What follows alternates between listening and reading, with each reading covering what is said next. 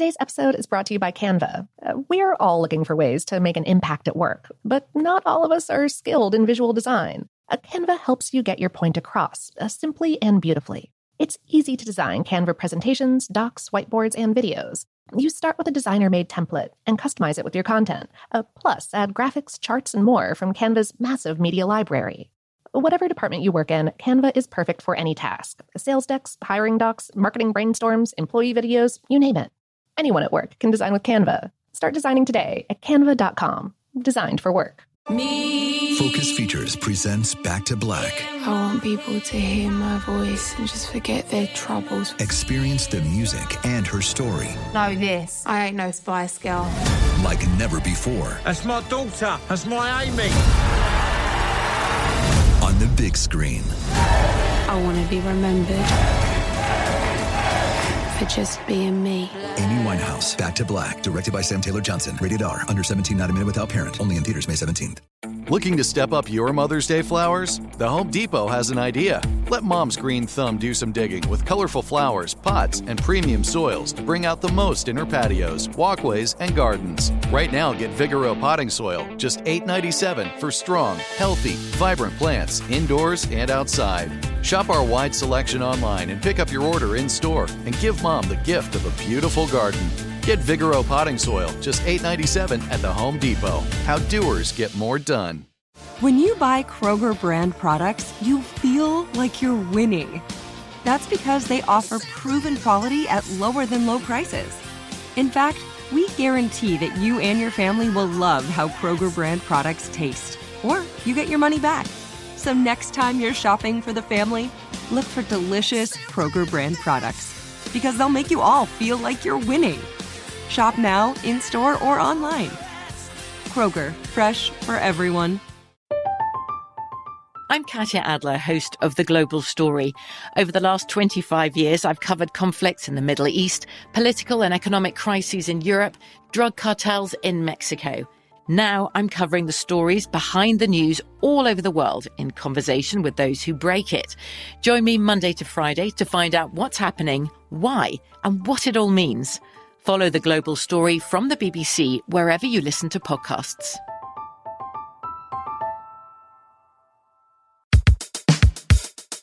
Welcome to Brain Stuff from How Stuff Works. Hey, Brain Stuff, I'm Lauren Vogelbaum, and if you were to ask Wendy Paya, a goat farmer in Brennan, Maine, to name what she likes most about her work, she'll tell you it's the individual personalities of the goats for which she cares. She said, think of the word capricious. That comes from the word caprine, which is Latin for goat. They're like that. They'll jump and dance, and they'll climb on anything. They're affectionate. Paya's particular type of goats, 40 to 80 of them, depending on the year, are also some of the providers of a valuable product for humans, cashmere. Yes, in case you didn't know, your favorite, softest, and probably most expensive sweater comes from the fur of the cashmere goat. And once you know what's involved in making a cashmere sweater, the price might not seem so exorbitant. Goats are one of at least 11 wool-producing animals. The list also includes sheep, rabbits, and llama. There are several varieties of cashmere goats and a number of farms, factories, and conglomerates around the world using various production methods to make cashmere. The first goats purported to be used by humans to produce fabric to keep warm are said to be the Pashima goats. They're found in the super high-altitude regions of western and northern Tibet. The goat's soft and dense underfur is built to withstand extreme temperatures, as low as negative 40 degrees Fahrenheit or Celsius. The wool from these bucks and nannies, favored by British royalty, eventually came to be processed in Kashmir in northern India, hence the name. Various bloodlines of cashmere goats have, with human help, spread around the world. Australia has a particular breed that provides luxuriously soft threads, and North American cashmere goats are found in the colder regions of the U.S. and Canada. North America is where Paya and her husband, Peter Goff, come in. They have run Springtide Farm since 1997. Paya bought Goff 11 goats for his birthday, in part to help clear their farmland. It has been a learning experience since then. Paya estimates that Springtide is one of 200 to 300 cashmere goat farms in North America. Most cashmere goat farms in the U.S. are small in size, less than 60 goats, says Paya, who is also the president of the Cashmere Goat Association, a nonprofit whose website claims it brings together breeders, fiber artists, and others interested in these charming animals and the fiber they grow. In March and April, early spring, is when the goats start to naturally shed their winter wool, and when production begins on the farms. Few U.S. farms shear these cashmere goats, though, because of production loss and the high cost to weed out the valuable downy undercoat. Instead, most facilities hand comb the wool. That means workers, often the farm owners themselves, sit with each animal and slowly tease out the fur that creates the fine wool for cashmere with a dog rake, up to an hour and a half per goat. Paya explained, when you look at these goats, you see the long draping fur. That's the guard hair. The cashmere hair is under that. The crimp in cashmere is three-dimensional, and that's part of what makes cashmere so incredibly soft. An average goat provides just 3 to 4 ounces of cashmere. That's about 85 to 110 grams. That means it typically takes about 6 goats to make enough fiber for just one cashmere sweater. Once the cashmere fur is separated, samples of it are sent for quality testing to one of 2 labs in the U.S., one in Texas, one in Colorado. Most legitimate U.S. cashmere farmers have made a commitment to provide only high-quality fiber, outlined in the Cashmere Goat Association standards and backed by organizations like the Cashmere and Camel Hair Manufacturers Institute. That means consistency or uniformity in the fiber. Each follicle should be at least 1.25 inches, that's 3.2 centimeters in length, in its relaxed or unstretched state, and no bigger than 19 microns in diameter.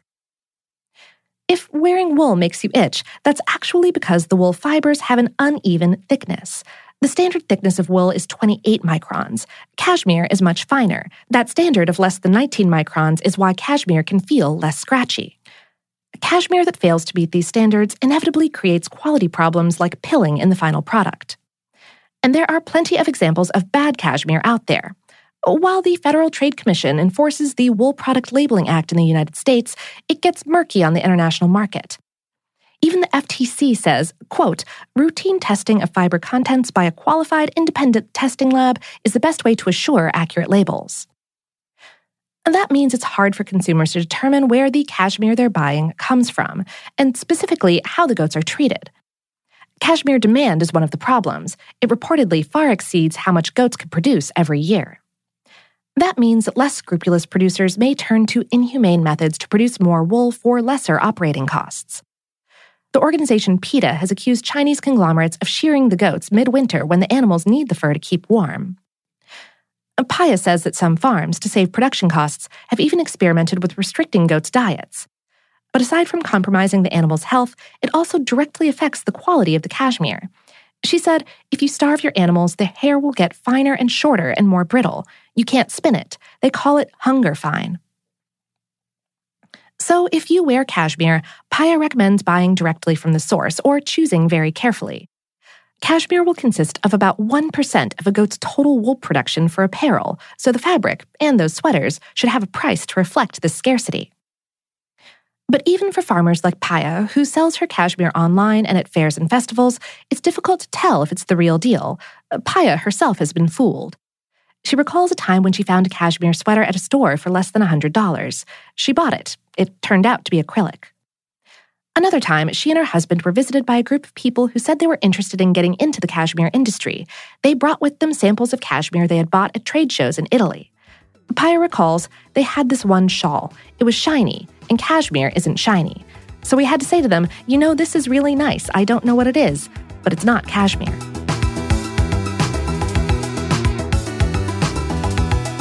Today's episode was written by Jamie Allen and produced by Tyler Klang for iHeartMedia and How Stuff Works. To learn more about cashmere with a K, check out our compatriot podcast, Dressed, The History of Fashion. They've got an episode all about it, called Cashmere with a K, The Controversial History of a Shawl. And, of course, for more on this and lots of other fine topics, visit our home planet, howstuffworks.com.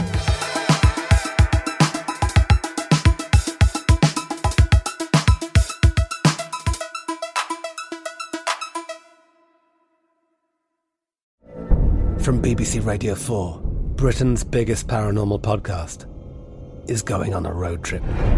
I thought in that moment, oh my God, We've summoned something from this board.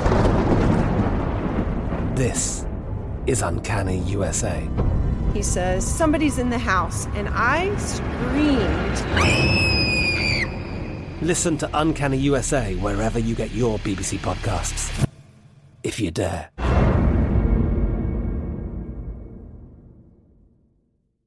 We are the voice of NASCAR. The green flag is in the air, and we are underway. The Great American Race. The Motor Racing Network. NASCAR Cup, Xfinity, and Craftsman Truck Series Racing live on your hometown radio station and MRN or NASCAR.com. Martinsville, Talladega, the Chicago Street Course. We have the side-by-side action and last lap passes for the win. Photo finishes. Ryan Blaney will win. The voice of NASCAR, the Motor Racing Network.